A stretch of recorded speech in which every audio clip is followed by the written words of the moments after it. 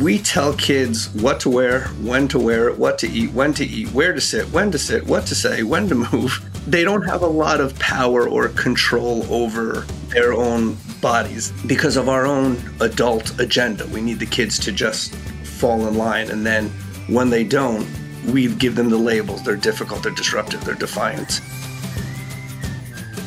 Welcome to the Beautifully Complex podcast, where I share insights and strategies on parenting neurodivergent kids straight from the trenches. I'm your host, Penny Williams. I'm a parenting coach, author, and mindset mama, honored to guide you on the journey of raising your atypical kid. Let's get started. Welcome back to the Beautifully Complex podcast. I'm really excited to be talking to occupational therapist Greg Santucci today about regulation versus compliance and the outcomes that we get from those and which is better, which I hope my regular listeners already know the answer to that, and what we can do to focus on those things that are much more helpful and kind of get rid of, cast aside some of those old beliefs and old ways of looking at behavior. Thanks so much for being here, Greg. I'm super excited to have this conversation with you. I know that we have a lot of the same values and beliefs when it comes to this stuff, so it's going to be such a fun conversation. Will you start just by letting everybody know who you are and what you do? Sure, and thanks for having me. Well, you said my name right, Greg Santucci. I'm an occupational therapist. I've been an OT for 22 years now. I am the founding director of Power Play Pediatric Therapy, where I'm talking to you from New Jersey today. I am also the supervisor of OT at Children's Specialized Hospital in New Jersey. I've been lecturing nationally and consulting internationally now for over a decade. I think my most important credential is that I'm a dad. I have 2 kids of my own. I have 2 teenagers. So I'm really in that parenting thick zone right now and enjoying every minute of it and being challenged at every minute of it. But as an OT, I love talking about regulation. I love talking about sensory processing and how that influences behavior. And yes, we are very much aligned in the way we think and the literature we reference. So I'm excited to dive in. Yeah, so let's dive in then. Let's talk about what is compliance and what is regulation and why are they different? I think in general, when you're talking about having somebody comply, we all know what compliance is do what I say. When we talk about regulation, I can dip into some of Stuart Shanker's work when he talks about regulation is dealing with a stressor, some stressor, positive or negative, and then dealing with that efficiently and effectively, and then returning back to a level of being focused and alert. Sometimes I hesitate using the word calm. It works on some levels, and then I think of Michael Jordan taking that game-winning shot back in the 90s, and he certainly was not calm, but he was regulated when that shot went in. So regulation is more of understanding your internal state and moving forward from there, versus compliance is just somebody telling you what to do. Yeah, I think of calm in this instance and the way we talk about it and being regulated as kind of being at peace and, you know, your body and your mind and your feelings are sort of in harmony and that sort of thing. So it's beyond just like this idea of being serenely calm, right? We can certainly feel great and also be high energy, as you were talking about, right? Yeah. OTs love talking about energy levels. And, you know, there's high energy levels, there's low energy levels, and you're at your best when your energy level matches the energy level of the demand or whatever the task that it is. Yeah. So some things call for high energy level. Some things you need that. That's a positive thing. At other times, you know, being super activated is not great. It does not feel good, right? And that's such a good distinction to make because we have to talk about both the energy and also kind of this idea of pleasantness and safety. I wanted to backtrack a second and talk about compliance a little bit more, though, because I think that there's also this idea of sameness when we talk about compliance, especially in the school environment. Right. You know, if we want you to comply to doing what what the group is doing, what everyone is doing in that environment. And that can be really, really hard for kids who are different and they learn differently and they express themselves differently and all these things. Then they're seen as non-compliant, even though they're just kind of being themselves and they want to do good. They want to follow instructions, right? So I just wanted to add that little bit to it. Absolutely. And yes, schools are definitely a different beast. I mean, we have schedules and we need schedules and structure, but at the same time, a kid may not be regulated for that 10-20 math class. Mm-hmm. And you can try to push ahead with that math lesson, but I would submit that you're better off focusing on making sure that that kid is regulated or that kid's energy level matches the energy level of said math lesson. You'll be much more successful getting that lesson in. Yeah. In terms of compliance and like from a parenting standpoint, like we tell kids what to wear, when to wear it, what to eat, when to eat, where to sit, when to sit, what to say, when to move. What to believe. Yes. They don't have a lot of power or control over their own bodies. And that's where a lot of our compliance-based and behavior-based strategies come in. We're telling kids what to do because of our own adult agenda. We need the kids to just fall in line. And then when they don't, we give them the labels. They're difficult, they're disruptive, they're defiant, they're challenging. And then we use all of these behavioral strategies to try to get them back to being compliant so we can achieve our adult goals. I think that's where the real shift has to happen. That, if we see a kid as, for lack of a better word, being bad, we're going to use behavioral strategies to reward, bribe, or punish them to make them be good. Yep. But when you're talking about regulation and you can identify and you have the skills and the tools to identify that a kid is dysregulated, and now you're focused on helping them get regulated, well, I just said the magic word. You're helping them. Yes. Helping them get regulated versus bribing them or threatening them to comply is the game changer that you and I and a lot of people out there are preaching right now. Yeah, one of the biggest distinctions between compliance and regulation for me that really came up when you were talking is that in compliance, we don't take into account who that kid is, where they are, what's going on with them, nothing. They're just sort of this nondescript box, right? And when we look at, okay, are they regulated or dysregulated? Now we're saying, I want to understand what's going on for them. I want to see them clearly, this individual. I want to help them, right? And then, seeing and hearing kids and having kids feel validated and understood makes a monumental difference in behavior. If you put that in our adult world, we all like to be heard and be validated. So shocking how somehow we've neglected to consider that in kids because of some hierarchy we put on there that we outrank them. We know better. We've been where they are already. But a lot of these strategies that are used, whether it's taking away a kid's phone or taking away video games or moving their clip or taking away recess, we have to stop and think, how does that make them feel? Does it make them feel heard? No. And that would make us feel terrible. So I'm fortunate enough that I talk to a ton of kids every week and I ask them, especially in the schools, about, these clip charts and these rewards and missing recess and everything like that. And they tell you it's not fair. Yeah. It's just not fair. Or they think either their mom or dad or their teacher was being mean to them because most of the time the behaviors are not volitional. It's out of their control. It's more of a body or a brain issue. And what we're really doing is we're threatening the trust in the relationship. And if you don't have the trust of your child or your student, that's a big problem. Yeah, huge problem.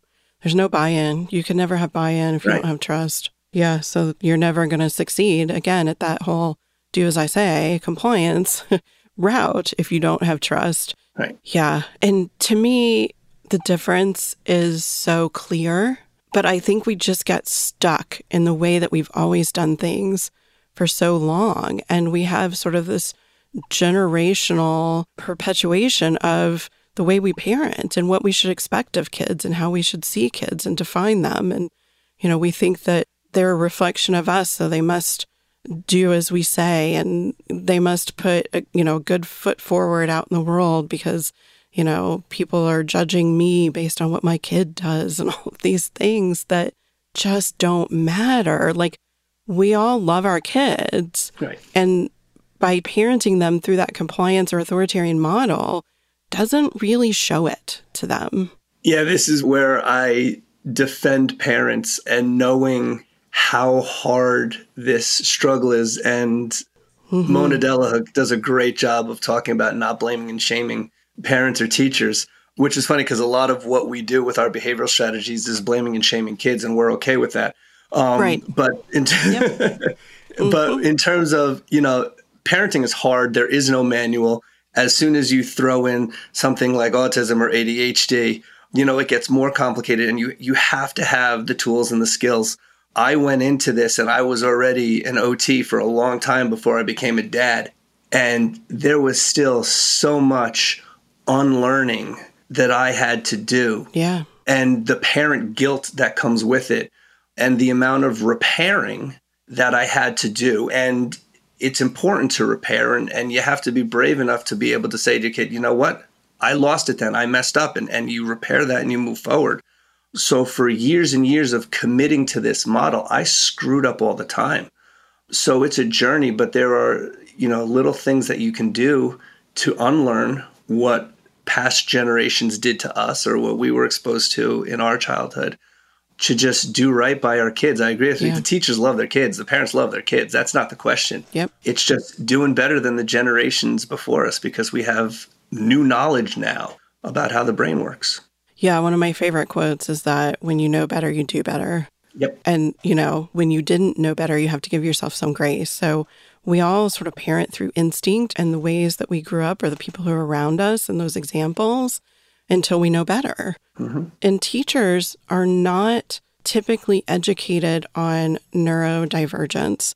They don't have to learn about ADHD, autism, learning disabilities, not even dyslexia, which is so common, to become a teacher. So it's not that they don't care, it's that they don't know. They don't know what to do with our kids when they're not being compliant. I mean, let's boil it down. They don't know what to do when that thing that they're told is what you do, and that's the expectation that every kid should meet. When that doesn't happen, they just don't know a lot of the times. And so I think that's a big part of why we do the work that we do, right? Yep. Yeah. Yep. Yeah. And they're outnumbered. Totally. Teachers outnumbered 20-1, 30-1, and they don't feel supported. Yep. And what do I do when I've got 20 kids that I've got to push through and I'm being measured on how they do on a test? And I've got, one kid calling out every chance he gets and another kid flopping on the floor. So that's where when you're out, it's hard. Yeah, it's close to impossible, but it can be done. But the first thing that I do when I walk into a classroom and it's just one teacher and 20 kids is you better partner with those kids. If you try to control them, you're not going to win. So if you take the time to build a community where everybody's working together and co-regulating together, you're going to have a lot more success of getting that lesson in. Yeah, I love that you use the word community. Yeah. Like that just sets the tone of collaboration and that we're all in this together, right? And that we each have a part to play. But I think it recognizes that we're all different too. Right. I love using that term. I wanted to talk a little bit. You said, how does it make them feel? Right. And what popped into my head was a lot of parents saying, why does that matter? Why does it matter how my kid feels if I told them to get their shoes on because we're late for school and I'm going to be late for work and then I'm going to get fired? Why does it matter how my kid feels right then? So in that situation, you're telling your kid 1,000 times to get their shoes on. They're not getting their shoes on. The bus is going to be there any minute. And yes, you have to arrive at work. It may end for you when the kid gets on the bus and you get to work. It does not end for your child. Yes. Your child is now walking into school dysregulated, although their clip will say they're in green and they're ready to learn, which is a lie.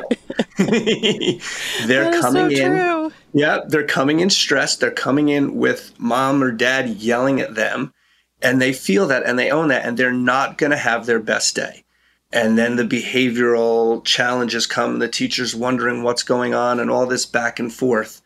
So again, it's two human beings. Yes. So it may end for you when they get on the bus, but that kid is holding on to that. Yeah. And so often it doesn't end for us either. As a parent of a kid with school avoidance and refusal for many, many, many years, it colors your day. Sometimes the struggle, you're dysregulated too as the adult, right.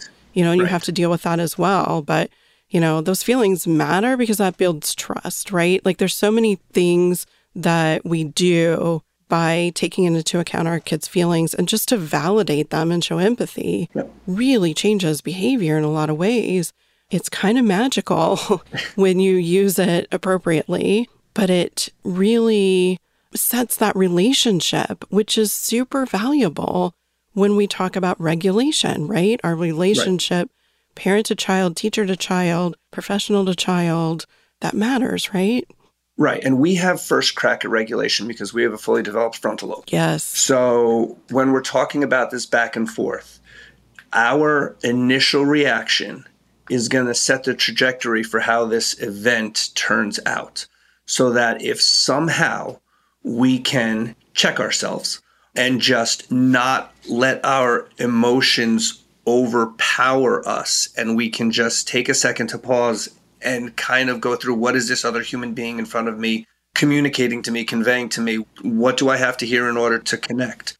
That is the start of, again, changing the trajectory. So it's on us as adults first to get to that regulated state before we interact, so that we don't just explode on them and it becomes a power struggle. That's hard.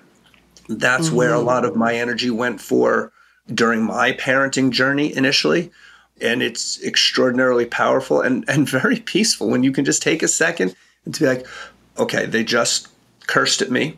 Let me step back for a second and then approach. Total game changer. Oh, yeah, totally. Because now we're responding instead of reacting. Okay. Now we're being mindful instead of also being dysregulated, honestly, And I know you've referenced Ross Greene's work before, and how powerful is that to just notice that somebody's having a hard time first, to start the conversation with hey, I see what's going on. I notice that you're having a hard time. What's going on? Like, that's amazing. It's such a great start, as opposed to don't talk to me that way, or however we react from a dysregulated state. Yep. Yeah. And it's so much different. Like those outcomes are so much different between sort of responding in kind, yelling and screaming and slamming or whatever's happening, versus giving them some calm to borrow, giving them some calm to attune to. I want to talk a little bit about, how does a parent know if their child is regulated or dysregulated? Or how would a teacher know when that kid walks in the classroom in the morning? Are they really on green, or are they already having a bad day? Are they already dysregulated? So if they're dysregulated, it could look a lot of different ways. It could be that they're just like, you can use different descriptors. They can be disconnected. They could just be off. They can be bouncing off the walls. Their heads down on the table. A lot of times you can read it in a kid's face. You can see their eyebrows or what their eyes are looking at. If they just seemed a little bit stressed, if they're having a hard time getting started on something, that's often a sign. So there's a lot of different ways a kid could be dysregulated, either high or low. I think a kid who's bouncing off the wall, it's pretty clear cut that they're dysregulated. A kid who's kind of zoned out and still thinking about their parent yelling at them in the morning may be a little bit harder to pick up on. But if they're not engaged in the activity, or they're not participating to the level that they're used to, it's a good assumption that you may want to put your regulation hat on and do a little digging. Yeah. And understanding, I think the different types of dysregulation can be helpful too, to understand. Like there's, fight, flight, and then there's sort of freeze and shutdown, right? And those are two different, just as you were saying, they're two different modes. Right. My colleague and partner in the Behavioral Evolution, Sarah Whalen, she talks about how she has two kids who are neurodivergent, two boys, and one was that shut down our freeze kid, and they really didn't realize that he was dysregulated for a long time because he seemed compliant, right? Nobody was complaining because he seemed compliant. And then her second kid comes along and they call him a very effective self-advocate because he was the, sort of explosive. You could see it clearly when he was dysregulated, right? So there's different sort of forms, for lack of a better word, of dysregulation. The fly under the radar kids. Yeah. It's again, especially, we keep going back to schools, but those are the kids that the teachers may miss because, again, they're not the ones falling out of the chair. They're not the ones that are disruptive. So that's when you have a group of kids, for a teacher, that for them could be the win. That's not a kid that's going to draw your attention away from what you're trying to accomplish. Right. But those are the kids that we need to have our detective lenses on and connect with them and see what's going on. So so a kid who's not engaged, their head is down, they're spaced out, they're just not participating to the level that we're used to seeing. Those are the kids that you need to get closer to and not just assume that everything's fine because they're not being disruptive. Right. Those kids so often fall through the cracks. I think they fall through the cracks at school, but they also fall through the cracks with parents sometimes. Yes. We just don't recognize that super low energy level, and the sort of disengagement is a red flag. Yes. And you brought up a great point. And on some level, I can recognize this in my own household, is that when you do have multiple kids who have, multiple regulation categories, if you will, it's very easy for the high energy, disruptive one to get all the attention. Yep. And we have to be very careful of that. Yes. So yes, when you have multiple kids in a household, obviously multiple kids in a class, we have to be mindful of that and check in equally in terms of what their regulation state is. 100%. Yeah, let's talk a little bit more about checking in. How do we check in with a kid?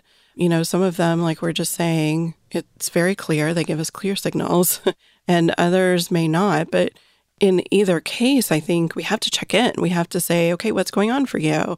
Maybe how can I help? What do you need? Sure. And so I'll go right to my son. My son's 13. He's a gamer. Mm-hmm. And he would, if he could, completely run his own world. It would be Minecraft, Roblox, Valorant, Fortnite, 25 hours a day. Yep. Stay in his room. All of his friends are online. Yep. So he's got his social network.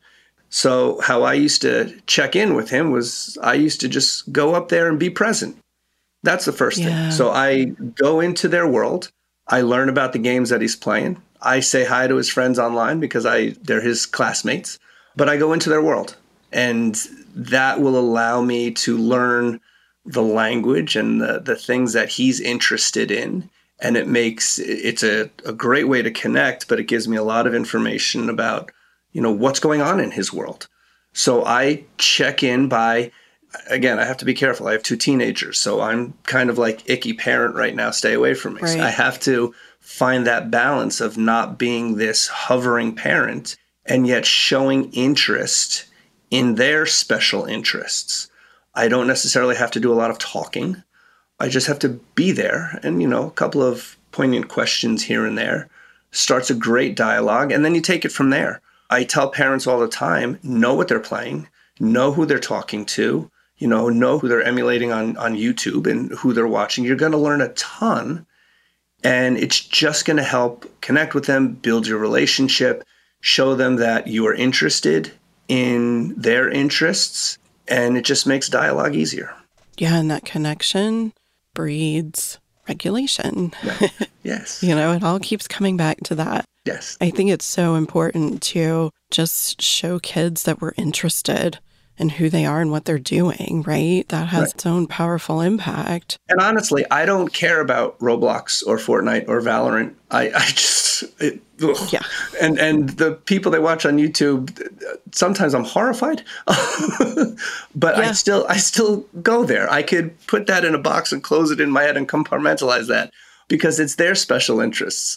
But Roblox isn't my thing. I'm old, but that's okay. Ditto. And I have a similar kid who would game 24/7. All his friends are online and, it's his world. And both my kids actually were into gaming. and still are as young adults. And I definitely didn't do my best in that area for a long time because, you know, they were both talkers when they were little, like super talkers. Right. And I got so tired about hearing about Minecraft and right, because it wasn't my thing. And I just like, could I take any more? And instead, I really should have been showing interest. And they probably maybe would have had less to talk about if I'd shown interest. Like they wouldn't have just gone on and on. Right. But showing interest is so valuable. And I don't think we do it enough. We can be interested in knowing what they're interested in and not be interested in the actual thing that they're interested in, right? Right. And that's the key. You just triggered a story for me. A little autistic boy that I'm working with recently, and you know, I had met him for the first time, and he's a numbers guy. Everything is numbers and times and watches and what time is it and how many minutes. And, you know, he would run to his parents, and his parents would like cover their watches and try to remove all numbers from his world because they were just annoyed by the special interest of these numbers. And, you know, in school, I'm learning that they took the clocks down because he kept looking at the clocks. And I'm like, everybody's trying to eliminate his special interest. And I just went the other way with it. And so meeting him for the first time and not really knowing where this was going to go, and his parents just thinking that he was going to manipulate me into making everything about numbers, I went there with him and I used his special interest as a tool for me. And we pinned some numbers to things, and he just looked at me like, "You're awesome." Right. And so he's like, "Wow, you like numbers too." And what I had brought up to the parent by the end of a 1-hour session is that for the last 20 minutes or so, he didn't mention numbers at all, that we were just doing our thing. And I did because that's his special interest, and I knew that he liked it. So I knew that I had this as a little check-in with him. And it was such a wonderfully powerful session, but it was a 180 from what everybody else was doing. Like, okay, he's perseverating on this, so let's just try to limit it, versus embracing it and using it to build a relationship. And then, you know, I didn't lose control at all. Nobody was undermined during this. And the kid left saying that I was his new best friend. And I was like, yeah, dude, you're number one to me because you like numbers. So I'm just going to call you like you're number one. I was just going to say the other piece of that is that numbers are his comfort. Yes. Right? And when you take that away, all you're doing is increasing his anxiety and making him less regulated and less able to do things, right? To meet expectations, to do things. So when you embrace it and you lean into it, you're making him more comfortable. And when he's super comfortable, now maybe he doesn't have to look at the clock every second, every 2 seconds, right? So there's so many layers to that too. And I mentioned before about like reading a kid's face. Like you saw it in his face. You saw, you know, his eyebrows relaxed and his eyes just had this glow, and his eye contact was like right on me, just organically. Like he was just like, you have me. You're my friend. I trust you. Let's go. Yeah. You know, and I wish that for his parents and his teachers. And I would submit to them, try this, you know, validate him. And you're seeing it work. Like you just saw it work. I had never met the kid before. And you just saw it work. So why not try it? Don't just say, oh, that's just a Mr. Greg thing. It's not. It's that kid thing. And go with it. Yeah. Yeah, totally. And that kind of leads into what I wanted to talk about last, which is how do we start shifting from compliance to regulation, shift from focusing on compliance to focusing on regulation. And I think, you know, one of those steps is to be open and willing to do things differently. Absolutely. I have to go back to because you kind of triggered me a little bit with the whole shoe thing and getting on the bus. I'm an OT, so I have to talk about sensory processing a little bit. So I have a son who sometimes I think their ears are broken, especially when they're gaming. So I could tell him that's using his auditory sense to put his shoes on 1,000 times. It's not getting in. He's over-focused on what he was doing. So I always talk about changing the sensory channel. So if his ears aren't working, use a different sense. We all know the 5 senses. There's a few more. That's for a different podcast. So when his auditory sense isn't his strong sense. And I will say that when a child is dysregulated, their auditory sense is not their strongest sense. Their hearing can actually go offline. But if I walked upstairs to my son and handed him his shoes, which is touch, that's his tactile sense, and he would see them, that's vision, he would put his shoes on. Or if I were to put the first shoe on him and then say, here, put the other one on and hand it to him, I'm using different senses then. So I encourage parents to change the sensory channel, that if their auditory sensory channel is not working, that doesn't mean get louder and start yelling. That means change the sense. So that can help a kid get focused, connect with you and get the job done. So that's my first example. I super wish I had known that 15 years ago. All the begging, right? Yeah. I don't want to say stop talking to your kids, but it's basically what I'm saying is when they're dysregulated, stop talking to your kids. They can't hear you. Yes, there's biological brain science behind that. Their thinking brain is not online when they're dysregulated. Right. So all the talking in the world is just like Charlie Brown's teacher. Yeah. It's just not doing anything, or it's escalating. It's making them more overwhelmed. Correct. Yeah. And I talk to so many parents who are really concerned about the fact that their kid can't just get it all done themselves. My kid's 12. He should be able to this or that. And my first point is always you're shoulding and you shouldn't should. Mm-hmm. Your kid is not 12 developmentally in a lot of ways. They're lagging. And so it's so simple and it feels better to us too. It's not just about our kids, but when we shift from nagging to taking, 30 seconds to walk upstairs and hand them a shoe. Right. It's just so different. It's a different experience for everyone, and it's better for all of us. It doesn't necessarily take a lot of time. Everything that we've talked about today doesn't cost any money. Nope. Changing the sensory channel doesn't involve some big curriculum or some big chart that you have hanging on the wall that you've had to make some do-it-yourself thing. And it is validating where the child is and moving forward from there. But yes, it feels better for everyone. So we're moving from a kid feeling that it's unfair, a kid feeling that we're being mean to them, the threat of a trusting relationship like we talked about before, to being connected and partnering with your child and everybody benefiting from that. So this isn't permissive.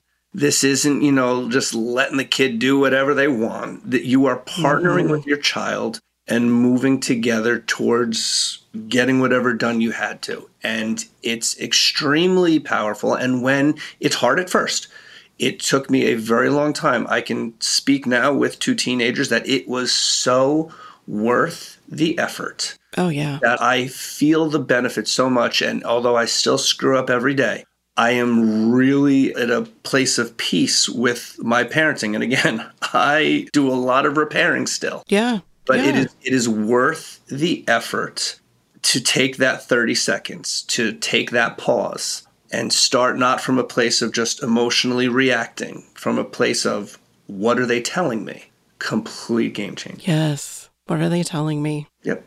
Yeah.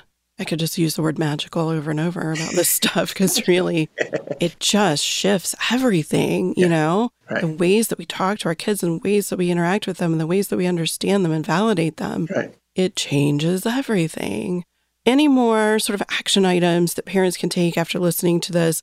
We've said shift your thinking, incorporate sensory, the different senses. Change the sensory channel. Stop talking to your kids.